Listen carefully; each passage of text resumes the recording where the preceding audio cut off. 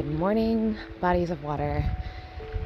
I am just about to leave St.John's, Newfoundland after 2 days here at ORCA, which is the Ocean Research in Canada Alliance. It was a national meeting of just academics, researchers, scientists, innovators, all coming together to talk about Canada's contribution to the UN Ocean Decade.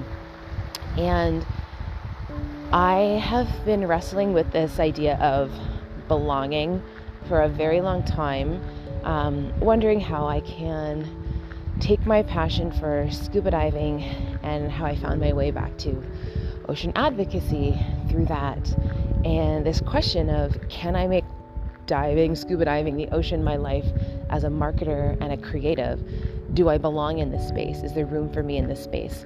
As a woman, do I belong? As a diver? As a Canadian, do I belong in the ocean? There are so many ways that I've flipped this question, and I'm so happy that I'm leaving here with another sense of yes. And I was very proud to have been able to present a talk that was completely rooted in the intersection of marketing, science, and creativity, and how we all need to come together for this ultimate collaboration to be able to engage citizens, consumers, and get people caught up to what we already know is that we need to save the ocean. And being able to humanize that very broad goal that we all know that we need, but we're just not sure individually how we connect to it, I think was very fascinating. And it's things that we as water enthusiasts inherently know,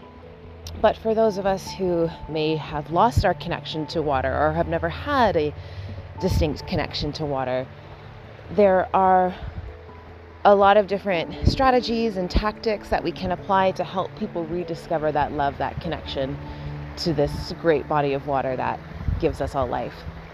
And so I am so thrilled. I have to admit, I was a little bit nervous as a marketer, knowing that you need to tailor your messaging to your audience.